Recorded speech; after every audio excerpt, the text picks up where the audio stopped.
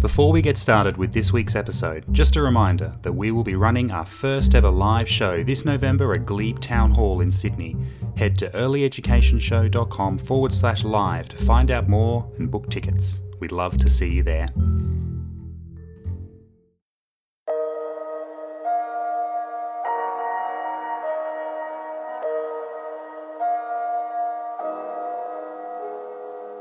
Hello everyone, welcome back to the Early Education Show, episode 46. It's great to be back with you. I'm Liam. And I'm Lisa. And I don't have any banter to have here, Lisa. It's not gone well. This is probably the only thing we need to let everyone know is that we're going to take a couple of weeks off for the next few weeks, sort of over the general school holidays for everyone. There might still be, if I'm feeling very organised and feel like doing some editing, there might be a couple of smaller episodes coming up, but we're going to be taking a little break. Do you think people can survive without us for a couple of weeks, Lisa? I'm sure they can, especially when we tell them that Leanne will be back with us when we come back. Exactly. And they're probably getting a bit sick of us. So. Well, probably. But the other thing is I see the occasional message saying, it's great, but I'm really far behind. So this will give you a chance to catch up with all your listening people. This is your homework. We expect you to be caught up in 2 weeks' time. But let's leap right into it with the news list. And we've got just a few sort of stories to bring you this week and probably a couple of articles about each one. This one sort of made a lot of the national media, which is about the Education Minister, Simon Birmingham, looking at introducing a test in year one on... Another test. And we know, and for regular listeners to the show, we'll know Leanne's feelings on this particular, so we'll both have to try and do our best to channel her views on this, Lisa, as we go along. But this in particular is looking at phonics and essentially seems to be based on a report that's been done by the Centre for Independent Studies, which is quite a right-leaning sort of research or conservative-leaning research body, we should say. And they've sort of suggested that doing this sort of screening of basic literacy and numeracy skills will help identify children who are falling behind. What do you sort of think about this, Lisa? I've got some views, but I haven't done a very good summary. Spend money on early education so that no one falls behind, rather than spending money on a test, which will probably help some, commercial test provider to make money rather than doing anything about the children. And if you're not going to put more money into reading and maths once you discover who's no good at it, then why not just let teachers assess whether children are okay or up to standard the way they've been doing for years and years and years without another test. Yeah, it's crazy. And look, and so the process here seems to be, so the report's been released, sort of Simon Birmingham's released it for discussion. The education ministers from all the states and territories will come together in December to just sort of discuss the plan and potentially improve it. So it wouldn't be looking at starting till 2019. But, this seems to be a bit of another reaction to Australia's very disappointing results in education statistics, not just in early education, but in primary and secondary as well. And this just kind of makes my mind boggle that they listen to the part of those stories that says Australia's doing badly, but then ignore all the other parts that say, and in doing more testing doesn't help. Yeah, precisely. Like, that's what all these international research studies said, and we'll and the thing that does help, what would it be, Lisa? What would it be? For 2 years ahead of or a year ahead of their peers. What? I feel like I've heard of it before. I might have mentioned it. Early education. Early education. Wow, that sounds interesting. One of the things that I did find really interesting is that he said Simon Birmingham referred to it as a light touch test. Now, what else does he refer to as a light touch test? It's on transparent paper or something. No, that's what he calls the jobs test. Oh, God. The activity test. The light touch test. Package. He says it's a light touch test.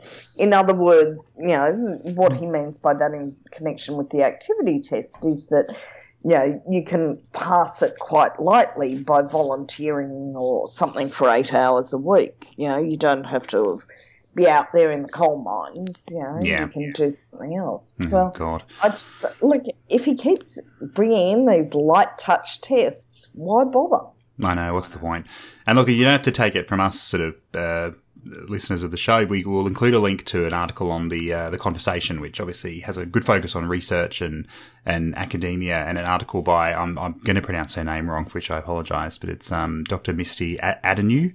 And she talks about that this particular test seems to be based very closely on one that's been running for quite a while in the UK, and there's no evidence whatsoever that it's actually improved literacy or numeracy outcomes for children. So not only is it another unnecessary test, the test itself doesn't actually seem to, the actual research and evaluations of this test seem to pretty conclusively prove that it does nothing at all. Yay. So of course Australia's picking it up. An unnecessary, new thing to do with no evidence that it'll work. We better get onto that straight away rather than invest in early education. Yes. All right.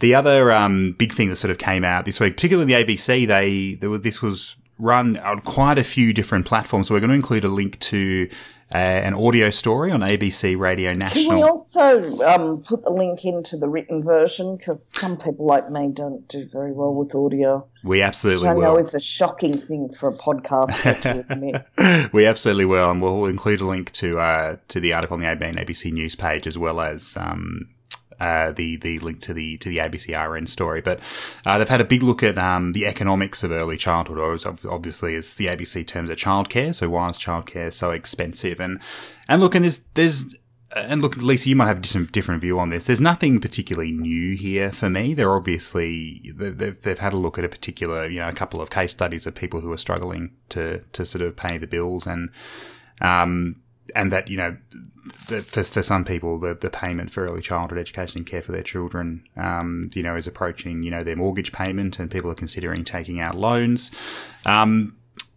I don't know. I guess my only point of discussion here was that, the ABC obviously thought they had a fairly significant story here because they ran it over quite a few days, over quite a few platforms. Why do you think the ABC suddenly picked this up and given it a good run? I'm not sure. It was a fairly well put together article. It had an academic in Sarah Fox. It had an economist as in Ben Phillips, and someone from the childcare sector as in Nesha Hutchinson from the Australian Childcare Alliance. So, it had good talent in it. So that's maybe one of the reasons. But, yeah, I agree. It doesn't actually say anything. And, I'm itching to write to them and suggest a story on, let's look at who is making money out of childcare, because I think that's the story that isn't being told, and that's the story that people don't realise. Yeah, I'm specifically talking about landlords, not for-profit operators. For once, I'm talking about landlords, and I think that we need to,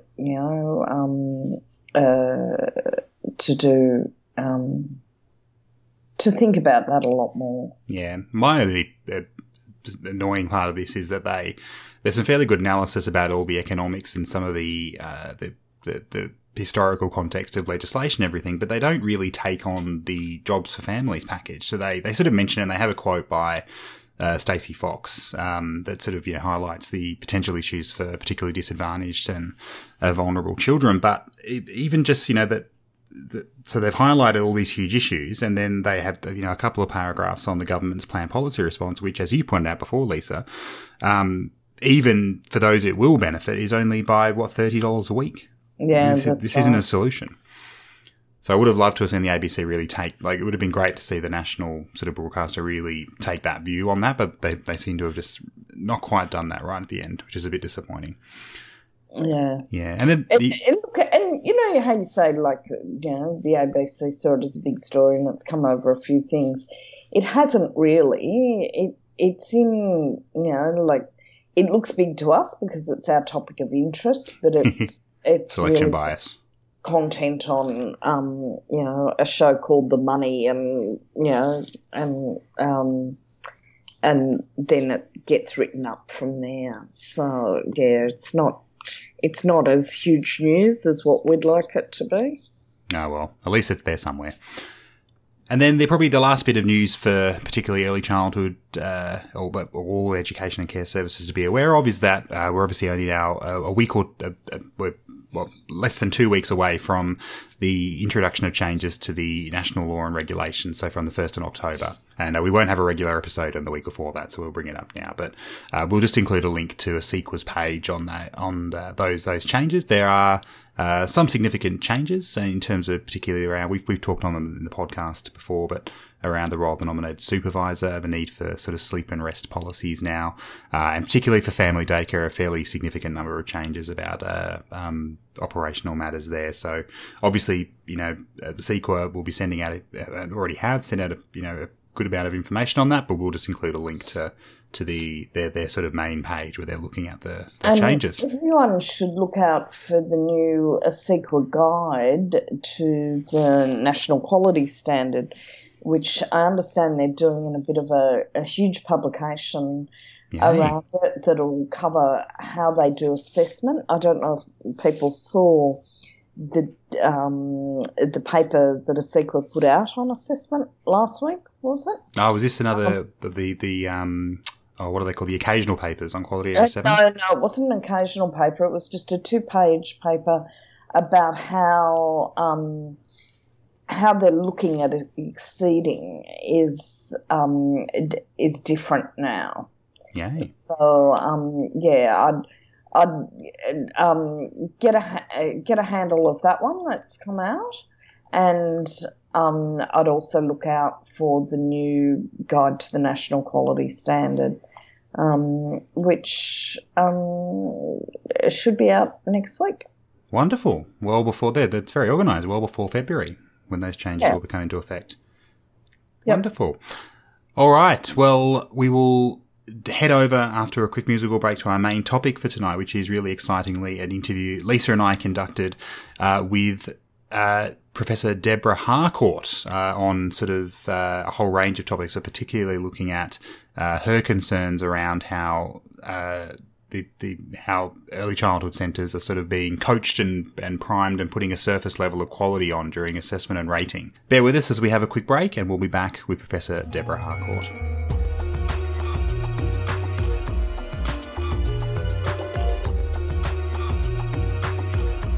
All right, everyone, we're back, and we're very fortunate to be joined by Professor Deborah Harcourt. Deborah, welcome to the show. Oh, thanks, Liam. Hi, Deborah. Hi, Lisa. How are you? Lisa gets to say hello too. So, Deborah, I guess before we crack on with a couple of things we wanted to talk to you about, can you sort of tell us a bit about yourself and all the various fascinating roles you hold? Hold or have held or will hold? Yeah, my life is a bit like that. Liam, look, I've been in early childhood for more years than I would like to admit to. But started life as a preschool or kindergarten teacher, depending on what state you're in, and moved into the vet sector, and then moved into the tertiary sector, and then moved into the consulting sector. And I've had a great opportunity to work across many states with lots of different institutions and different ways of working. And in between all of that, my family and I moved to Singapore for 10 years. And I got heavily involved in that time with the Reg Amelia Educational Project. I was able to, look at aspects of quality. I guess my roadmap was anywhere from Sri Lanka to the west, China and Korea to the north, and out to Indonesia while based in Singapore. And in doing that, I guess I focus very much on approaches to early childhood curriculum development. But the other aspect of my work has always been to work in teacher education and how we can provide teachers with a really strong background and knowledge, particularly around child development. So that's kind of been my work in that aspect. But in my academic work, in my research work, I focus very much on the rights of young children and what does that look and feel like in the early childhood profession. So I guess my focus now is around the decisions that we make in early childhood, regardless of what they are, whether they're big policy decisions, change in the National Quality Framework, right through to everyday practice. So that's really what I've been focusing on for the last 30 years. So it's interesting. I think the reason we wanted to have you on, or one of the reasons we wanted to have you on, Deborah, was for an article you wrote on LinkedIn, which was called Seeking an Identity for Quality in Early Childhood Context in Australia, which was clearly influenced by time you'd actually spent in services and particularly looking at, there's some fantastic lines in there, which I'm going to pull out later, but that sort of branding of quality and some other stuff. But before then, we actually wanted to welcome you to the podcast. What is it? Fraternity, sisterhood? I don't know what to call it in Australia, but you've recently launched sisterhood. Let's go with that. You've recently launched a podcast. Now, the Australian accent does not do, and particularly mine does not do well with words like these, but it's called An Atelier of Rights. Did you want to just tell us a bit about, I guess, why you wanted to launch the podcast and what people can expect from it? Okay, so it's actually an atelier for reflection. Atelier. I'm going to work on that. But it's reflection. So what I wanted to do was, I guess I just want to shake the pot a little bit and put a few cats amongst the pigeons. And what I wanted to do was to provide an opportunity, and the podcasts, as you might know, Liam, they're only 20 minutes long, and I've done that because I wanted to have an opportunity for people to perhaps listen in teams, and I thought 20 minutes was enough time to kind of sit and listen to something, some provocations, and then for people to start a critical discussion around those particular things. And what I've tried to do at the minute, I've sort of got 12 kind of working titles, I suppose. But what I'd like to do is to offer some discussions around things. Sometimes it's the elephant in the room that we all know is there, but people don't really want to talk about it. Other things are, the kind of the sacred cows of early childhood, and we've always done it, so we'll just keep doing it, but no one actually questions whether it's an appropriate thing wonderful. To do. Yeah, so that was the reason that I started to think about how can I get the early childhood fraternity or sisterhood or whatever we want to call it, how can I get people to start thinking about what they're doing rather than a day full of tasks. So you might have heard the very first one that I did was around what I call the rush hours, which is 11 o'clock till in the morning till 2 o'clock in the afternoon, and children being rushed through those processes and all the busy work and the monkey chatter that goes on during those times. And when I work with centres around examining that space, the look of horror on educators' faces when they realise what they're doing to children during that time. So I really want to kind of just shake it up a little bit, be a little bit provocative. I don't mind if I upset people. It's not my intention, but I want to start us to be this notion of critical reflection. I think is we've got to put our big girl pants on in this, and we've really got to be brave and courageous in what we say. So that was really why I thought putting a podcast series together that was about reflecting on our practice, putting some things out there that sometimes we just don't talk about, the elephant in the room, the sacred cows, and just get people to talk. So I've only done 2 so far, so I'm a brand newbie to this podcast world. But I've had some really great feedback just in terms of getting people thinking. So that's what I thought I'd spend my spare time doing. Wonderful. Well, I think we can relate in terms of spending whatever time we have doing a podcast. So, but look, if people want to, it comes with our highest recommendation. I've listened to the first 2 and they're both fantastic. But if people want to sort of track them down, Deborah, where do they need to go to? We'll include a link in our show notes as well, though. Yeah, well, currently they're on Podbean, and I'm not the best technophile in the world, so trying to get them up onto into the iTunes store at the moment. But yeah, I'm on. It's harcourtburke.podbean.com. Wonderful, and definitely that's worth checking out, adding to your list of many early childhood podcasts you're listening to if you're not already. But let's get on to, I guess, the main topic we wanted to talk about for tonight. And I'm hesitant to summarise this article too much because I really want people to go out there and read it. And it's possible people already have it. You wrote it, I think, in August, in mid-August, so it's been out there for a little while. Liam, I think it was my recommendation on last week's podcast. That's right, and we have high expectations of all our listeners that they always do their homework and read the recommendations, so I'm going to assume everyone's read this article and is ready to be quizzed on it. So, look, in very broad summary, I think you're taking a look at this idea of, I just love this term, flying squads, that we sort of operate in a certain way for a period of time, assessment and rating comes around, and then suddenly there's all these people that no one's ever heard of from head office come down and basically put a bit of a veneer of quality on everything. And you were, I guess, challenging this from a perspective, but you also had some views on, people sort of adopting, which is a bit of a bugbear of mine as well, which is sort of Reggio-inspired practices. And I know you've had a very long and deep history with the practices and the teachers and the philosophies of Reggio Emilia. But, I guess before we talk about the article itself, Deborah, what sort of made you want to put your fingers to the keyboard and put out this article? Because having written a lot of posts, but myself, when I'm particularly cranky about someone, I can usually tell when someone else has gotten cranky about something and felt they had to write about it. So tell us sort of what led up to this article being written. Yeah, well, you've just about hit the nail on the head. I guess in one way, for the first time ever in my career, I felt really compromised.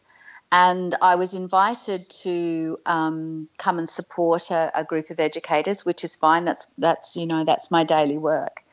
But unbeknownst to me, the kind of work that was being required was something that made me feel very uncomfortable. And during the 2 weeks of my work with this team, I saw stuff that I thought had gone with, back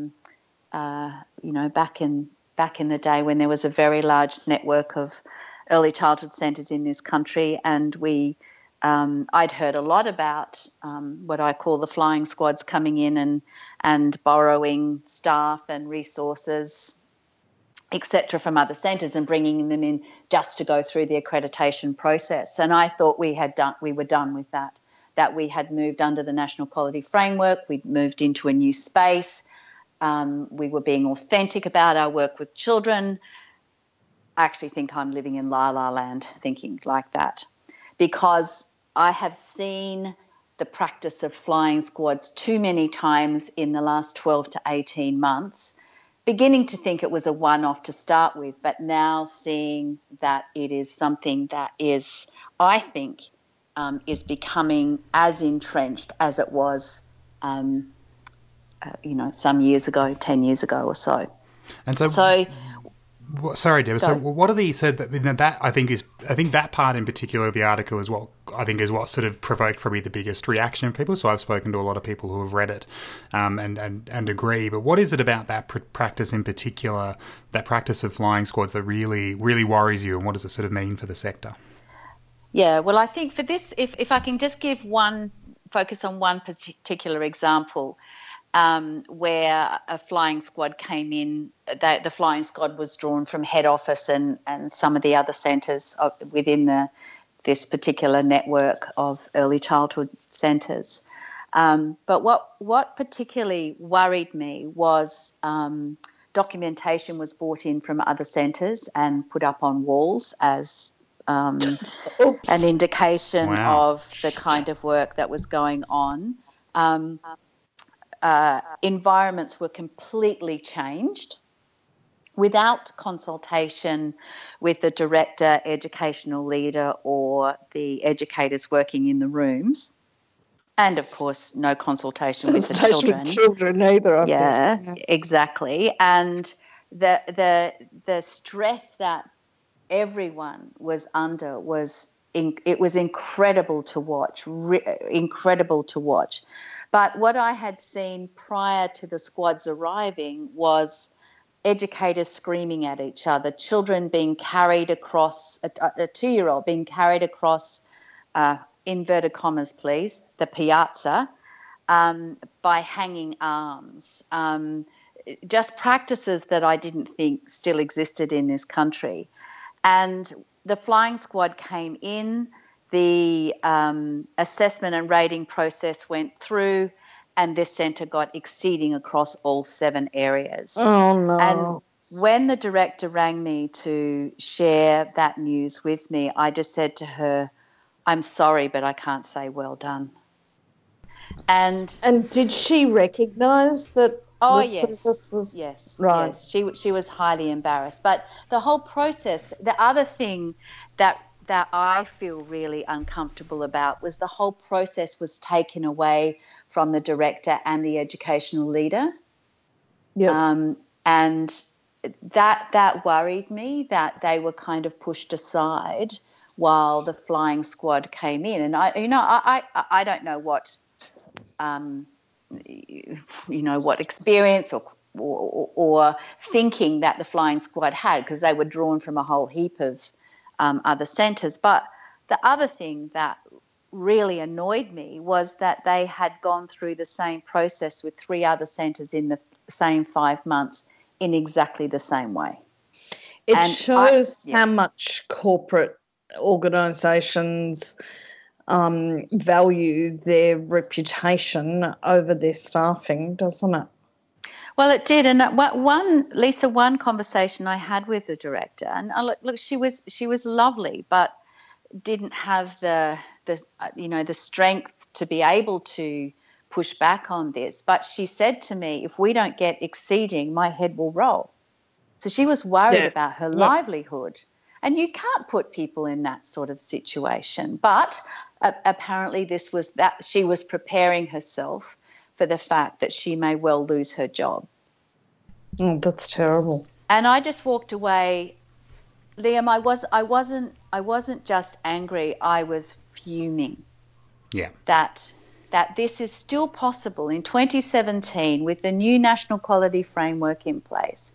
That this was still possible. And not just that it was still possible, but that it wasn't apparent to the assessors that that's what had happened. Exactly. Yeah. Exactly. So since you asked me, Liam, what would I do about it? Well, I have done something, and at the risk of being called a dibba dobber Cindy, I actually rang the person responsible for the assessment and rating process at ASIQA, because I just I have an ethical and moral responsibility to the children of this country to share that experience. And if it was a one-off experience, I probably would have gone, oh, yeah, all right, they're a bit silly. But it's not a one-off experience. Yeah, and I think this isn't about individual centres. It's about a wider view. And yes. The distressing part of it is, and I'm looking, Deborah, I'm not surprised at all it's made you cranky and angry. It does the same thing for me. What disappoints me about this is the National Quality Framework withstood a whole barrage of criticism that it was not clear enough, it was too vague, and it was too open to interpretation. But that was done specifically for this reason, is that every service should and needs to be unique. The children attending that service are all individuals. The families that are coming with those children are all individuals. The teams and management structures of those organisations are individual as well. And that's why cookie-cutter approaches to early childhood do not work. So to then have the National Quality Framework essentially, I guess due to the restrictions of assessors and that they're only coming in for a short period of time, that can be used to essentially, I don't want to use the word endorse, but allow these, sort of flying squad cookie cutter things to happen. That is a big concern. That's something the sector needs to, I don't know whether there's a solution to it, but whether it needs to be acknowledged and talked about is really important, which is why your piece was very timely, I think, because I think it struck a lot of us. It seemed to strike chords with people, I think. And have you sort of found that with the feedback you've gotten from it? Absolutely. I've had lots of emails and messages that from other consultants, people I don't know who are expressing the same concerns. And I was even thinking, we need to get together and in a forum around that. I mean, we have some fabulous conferences and seminars and professional learning in this country, but I don't think yet we have a forum of consultants. For. Yeah, that's exactly what I was thinking, Lisa, was how do you get some of the consultants who work across the country to actually come together in a dialogue to say, well, what are you seeing and what do we have? Because I'd like to be solutions focused on this. I'd like to be able to not just whinge about what I see, but I'd like to say perhaps there's some alternatives here, and I believe one of the alternatives should be that no notice is given. The assessors should just turn up. They can ring at 5:00 on Monday afternoon and say we're going to be there tomorrow and Wednesday, because children deserve the best quality practice every single day, not just because in 2 weeks' time an assessment and rating process or, whatever the accreditation process is going to be. What happens to the centre after the process? Like, how can a centre possibly cope with that process having happened to them? I bet you've got a lot of disillusioned staff, a director that doesn't feel like their best is good enough. Like, Well, what I have heard, and I've said this many, many times before, what I've heard, directors or supervisors saying after the process is, my girls, in inverted commas, my girls are so exhausted, I'm just going to give them a break now. Don't sort of push them too far. Can you not come and visit now for the next 3 months, because I just want to give them a bit of a break? And I just think, hang on a second here. What, you've got no children coming for the next 3 months? Is that the kind of break you're talking about? Because once again, the bottom line is children have the right to a high quality early childhood experience every single day they attend. Now, that's you're just getting a bit too demanding there. Can I just... Well, I'm doing a bit of foot stomping here. One of the things that I really loved about the article, because it covers something that I've been looking at, is what you talk about as the look of quality, and as if there is a look that denotes quality. I'll just read a part of your article. I am offered a view of a glossy setting replete with timber furnishings, loose parts, mirrors, light boxes, same-coloured pencils sorted into glass jars, and the latest must-have from the catalogues. Is that something that you're seeing a lot of, and how did that happen? Like, it seems to have just developed since 2012, I think, that we now have a very... This is what a good quality centre must look like. Well, I think there's a couple of things, Lisa, and I don't have the answers, but I guess there's a couple of things. That the advent of some rather large or large-ish networks in this country have, in their expansion model, there has become what I can see that particular look emerging. So, it was only yesterday I saw yet another one, and I just was banging my head against the wall going, oh, my goodness, not again. But this was replete with free iPads and stuff like that, which we won't go into today. But one of the things that I think happened, and I think it might have even been prior to 2012, Lisa, is something happens on the Qantas jet when it comes from Italy to Australia. There must be something in the air there.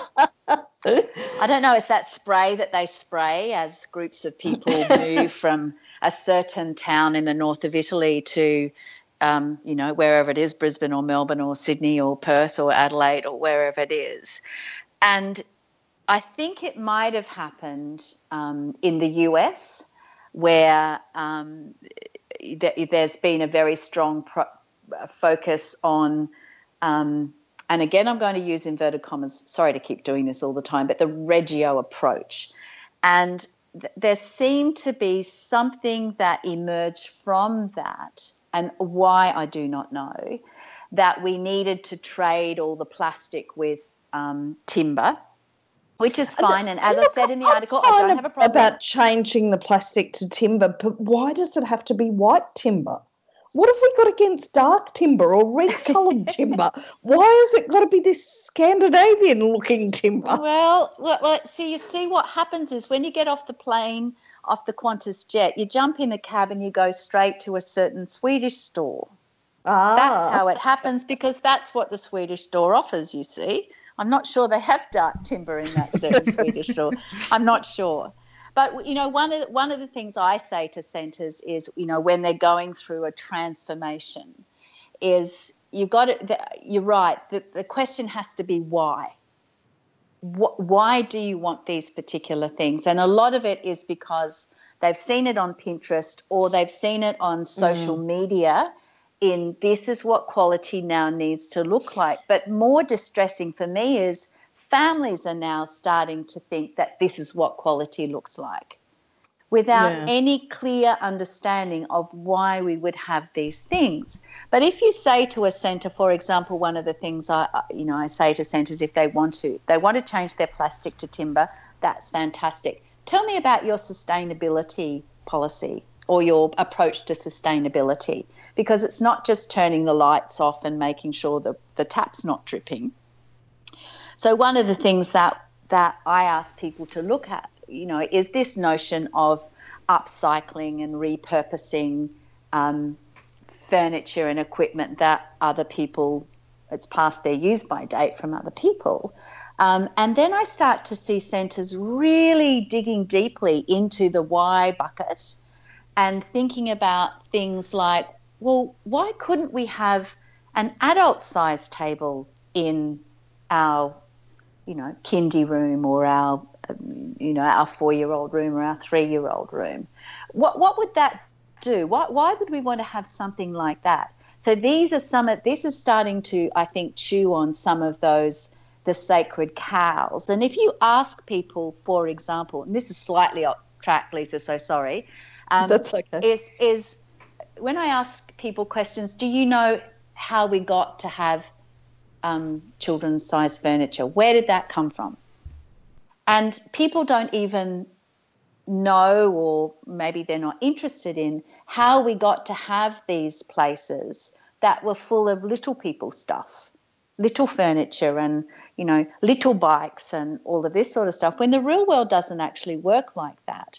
So the answer to that question is that kind of way of having all this little people stuff came from Montessori. But then we've got to ask, well, why did Montessori want to have all this little furniture? And then we've got to think about the kinds of children that Montessori was working with. So I think in early childhood we've got to look at our history and our tradition and think, where did it come from and how can we evolve from that? So when I'm talking to centres who want to replace the plastic with timber furniture, the question is, what about sustainability? But also, why would we want to have a big size table? Well, it brings a different perspective. And just on Friday, there was a brand new big size old table that had come in that cost $50 from somewhere. And this little person, he sat at that table for 3 hours. And they said they'd never, ever seen him do that before. But he could see his classroom from a whole different perspective because he was up in an adult-sized chair, up high, wonderful, and just viewing the world from that perspective. So I think it's not just why do we just have white timber furniture or that bland, horrid coloured timber furniture that comes from the Swedish place, but it's really around the perspectives and connections to the real world. That's what our early years learning framework asks us to do. I think part of it is, though, a bit of a connection to the real world. And I think that the real world it's connecting to is quite a strange connection because you raised Pinterest, which I think is really true, that a lot of educators are on Pinterest. And I see a lot of posts on Facebook of these pristine environments once they've redone it, asking for people's approval for what they've done in remodelling their centre. I look at some of that. I take some of it back to ECA did a remodel of a service in the NQF PLP series, and it did that kind of transformation from a very plastic cluttered thing to a very spare whitewood furniture thing. And I think that might have been, something that a lot of people saw. But I also think that some of the educators who are doing these makeovers of the rooms are also being influenced by reality TV shows like The Block. And I had a very unnerving episode a few weeks ago where I was simultaneously flicking through photos of services at the same time I was booking an Airbnb holiday. And I actually got the windows mixed up because the service I was looking at and the house I was looking at both had a grey sofa with yellow cushions in, stark relief. And I thought, this is what it's beginning to look like. I then took my son, and I might have said this before on the podcast, Liam, but I took him as a photographer on a photo shoot to a series of services. And he came out of one service and he said, Mum, I've been around you enough to know that that is absolutely one of the worst childcare centres I've ever been in. But looking at it, I can see why people of my generation, he's in his young 20s, would choose it for their children. It looks like the sort of architecture that we've been brought up to believe is key through things like Apple stores, etc. And it felt so clean and ordered and neat compared to some of the places you're taking me to that I know are great for children but are chaotic to look at. Absolutely. Yeah, lots of influences, I think. Yeah. So just to, because I think the perspective in the article is really interesting in terms of these sort of, I guess the extreme part of this problem, which is where there's this one decided approach, that's how it's marketed, it's how it's put together, and at certain times, I think there's two issues. So I think there's sort of, as during assessment and rating, it sort of comes in and centres are refreshed to look like that. But I think it's also a problem for new centres being built where there's, and sort of stocked with resources, that there's just this they're almost interchangeable, the centres. It's like, the exact, they've got a checklist of ordering and everything's thrown in. I mean, just to, I guess, provide, not devil's advocate, although I do love to do that, but to provide, to discuss an alternate perspective is, I guess one of the things we're always looking for in early childhood, particularly if we're, maybe we work in one, geographical or community area and we run multiple services, or we're involved in the creation of, a lot of new services. There are things we can agree on that are good for children or good for most children communities. So is it necessarily that there isn't an approach to how centres are resourced and how they look? Or is it more that the problem you are seeing now is just that it's gone completely to one extreme? Is there an opportunity, for services and educators and organisations to agree on fundamentals or to agree on things that children deserve in particular spaces? Oh, I think so, absolutely. I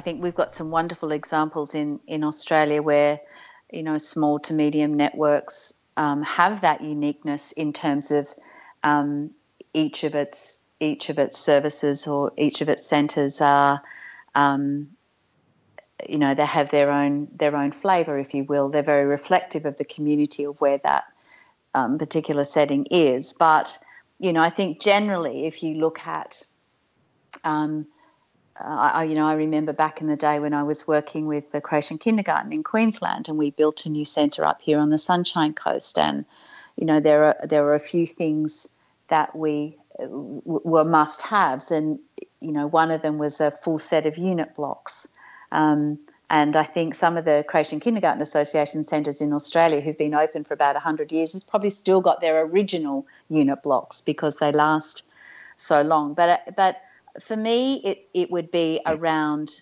not saying a particular bucket list of things, but how I would say open-ended resources, that we should be providing children with open-ended resources both indoors and outdoors that support the holistic development of children. But one of the things I'd like to see is probably a little bit more discussion around how those resources and why we would purchase or source particular resources, that we move away from this notion. This is not something else I've been writing about lately, is around this notion of our obsession with children's interests, to actually start to think about how these resources support children's thinking. And I guess, if we were going to develop a list of resources, I'd like to see how we, it'd be 2 columns. The first column is the list of resources, but the second column was how does that support children's thinking and development. And moving right away of, this is for gross motor and this is for fine motor and this is for sensory play. I feel like jumping off a table at a blunt knife every time anyone says to me, I'm offering these sensory experiences. So I think, Liam, there's not a definitive answer to your question, but I'd like, whoever does the resourcing in these new builds to really think deeply about those columns. And in the second column, why would you need to have that above and beyond the traditional way of looking at, for example, dramatic play space.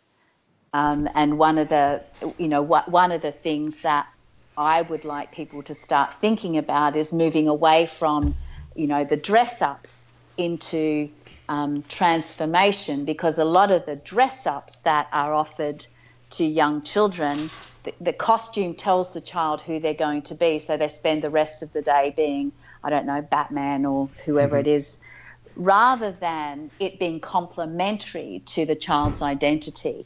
So I'm not sure that there is a definitive list, but I would really, I'd be happy to work with people on developing a list that has those 2 columns, so that the people who are actually working with the resources alongside of children actually know the potential, the possibilities of being able to use these resources above and beyond that traditional way of looking at them in, chunked up areas of development.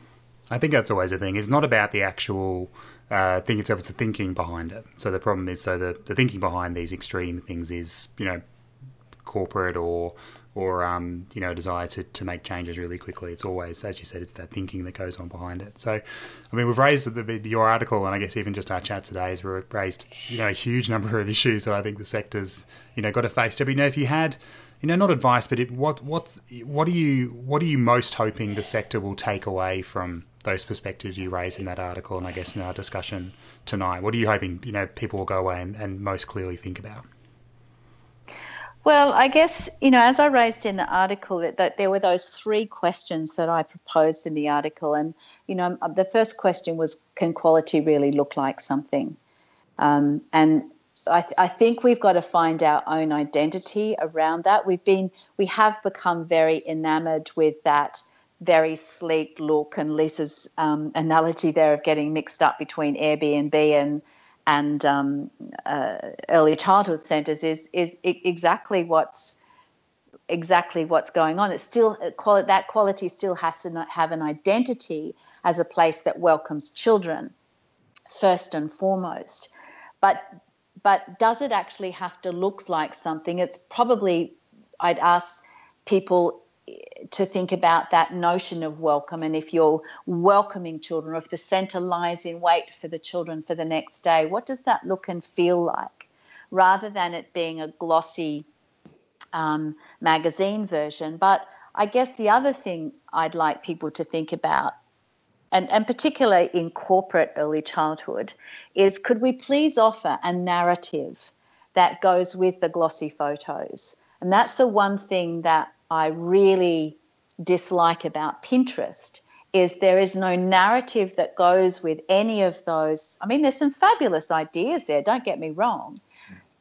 But unless you know what you're looking at, we don't know why that particular photograph or series of photographs has been put there. So there's no narrative that goes with that. So if we're going to have photographs of centres on, new builds or whatever it is, and look how great we are, I'd like to see, instead of the 45 photographs, maybe have 5 or 6, but they have an adjoining narrative so that the viewer or the reader, who are often other early childhood professionals, understands why we've done it in this way. So it just doesn't become, I like that idea, I'm going to do that tomorrow, with no thinking around why would you do it in that way. So that would be one thing that I'd really like people to begin to do, is to offer that narrative or discussion, or these are the reasons why we thought that this would be a high quality environment for young children. So that would be one thing. If I had one wish, I wish that would happen. And I think that's an achievable wish. And every time I see one of those posts on Facebook or wherever, I always write back to them and say, can you tell us a little bit about this? And the other thing is, and this probably opens up another can of worms, but there's never photos of children engaging in those I environments. know. What's that about? Do they mess up the environments? Do they detract from your perfect Pinterest picture? I'm not sure, Lisa. I mean, one part of me, because of my, work in the area of children's rights, is, maybe one part of me is trying to say, Deborah, they're trying to be very respectful of the children. But the photographs themselves, that being aside, one of the things that has really struck me on my many visits, and I've been so blessed, but on my many visits to Reggio Emilia in Italy, to centres when there are not children there, you go in the afternoon, the children are still there. They're present. Yep. They're present. You can almost feel them breathing. Yeah. But in these photographs, there is no sense, there's no trace, there's no perfume of the children being there. And that's what really worries me, is that they're presenting these pristine environments and without any sense of, well, how do children engage with these environments? What does this do in terms of children's thinking? And it's almost like there's a scorched earth policy at the end of the day where everything must be completely tidied, and it's like, the ferry comes in the afternoon and everything is just put back perfectly. But what trace or memory does that give children about what they've been thinking about the day before or the week before or whenever they were last there? So that's probably another one of my problems. I went to a centre once that had an environment manager, and when I unpicked what that actually meant, it meant removing all traces of children so that the place looked good by the time the parents came. Oh my goodness gracious! Well, that's taking Flying Squads to another level. I've made up some titles in the past. That's a doozy. But all right, well, Deborah, thank you so much for we really talking appreciate to it. It's my pleasure. Thank you for having me. And Deborah, for people who want to find out more of what you have to say, and how can people sort of find you online? Well, they can find me on LinkedIn. So it's Professor Deborah Harcourt on LinkedIn. We have a Facebook page, which is Asia Pacific Early Childhood Consultants. And, of course, our podcasts, which are on Podbean. That's the major ways of finding me at the moment. And we have a great website too, www.asiapacificearlychildhoodconsultants.com. Wonderful. We'll include links to all of those as well. So, Deborah, again, thank you very much for your time. Thanks so much, Liam. Thanks, Lisa.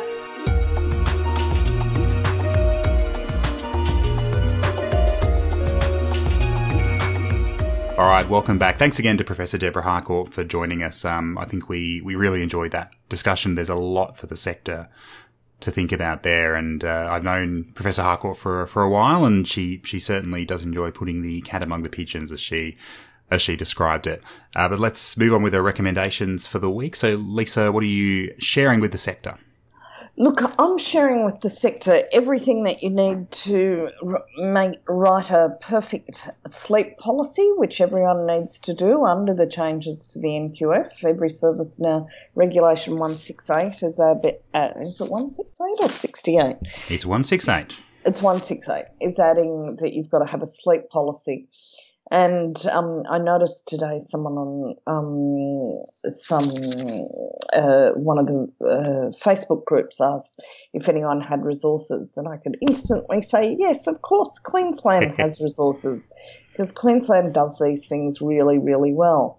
And I noticed while I was fiddling around another site today that Queensland actually funded an academic in Queensland to do some research on sleep. But this is like more resources than anyone could ever possibly want about sleep to help you think about, what you need to do and what you need to put in to that policy about sleep, that you've got to do it, that you've got to do. So there's podcasts, there's videos, there's documents about sleep rest and relaxation and sleep health and sleep development and how you should work with families in partnership around sleep, etc. So, yeah. Wonderful. I think it's good. I always kind of wondered why that policy came up, and I'm wondering if, in fact, it came up because Queensland had funded that research and found out that a lot of, I think if I'm remembering rightly, that what the research actually found out was that sleep that children, especially in the preschool years, were having in education care centres was being deducted from their sleep at night time. So they were awake later at night time if they had a sleep in the daytime. Fascinating. Yeah, well, that means a fantastic resource for something that the sector has to sort of have done or be doing between now and October. So definitely one worth checking out if that's something your service will be looking at. My recommendation for the week is a quick one. It's from an organisation we've linked to a few times in the past, which is NAEYC, which is a New York-based advocacy. I don't think it's New York, is it? I'm pretty sure it is, isn't it? NAEYC? No, the National Association for the Education of Young Children. No, it's Washington, actually. I think I was just seeing the N and I assumed New York. So they're a fantastic early childhood. Come on, an early childhood education couldn't afford New York rents. That's very true. Very true. Well, Hillary Clinton might donate it for free with the Clinton Foundation. They're big on early childhood education. It's a really interesting article called Welcoming Refugee Children into Early Childhood Classrooms. And look, it is published and written in America, but it is pretty generalised. And I think the sort of the discussion points and the practices listed there are all pretty useful. And particularly for services around the country that are working with the AMEP program, so the Adult Migrant English program. So you might have children from a refugee background in your service as part of this program. There's some really fantastic guidance and advice on how to support those children. So I would definitely recommend looking into that one. But that's it for the week. As we said, we'll be kind of off for 2 weeks, essentially. We might have a couple of small episodes if I'm feeling organised, but we hope everyone has a great couple of weeks. So until then, it's bye from me. And from me. You have been listening to The Early Education Show, hosted by Lisa Bryant, Leanne Gibbs and Liam McNicholas, and produced by Liam McNicholas. Find us online at earlyeducationshow.com, and while you're there, it would be great if you could hit the Support the Show tab, where you can become a patron of the show and support us for as little as $1 a month. We really appreciate it. Get in touch with us at earlyedushow@gmail.com or on Facebook and Twitter with the username earlyedushow. If you're enjoying the show, please leave us a rating and review on the Apple Podcast Store. This really helps other people find the show. See you next time.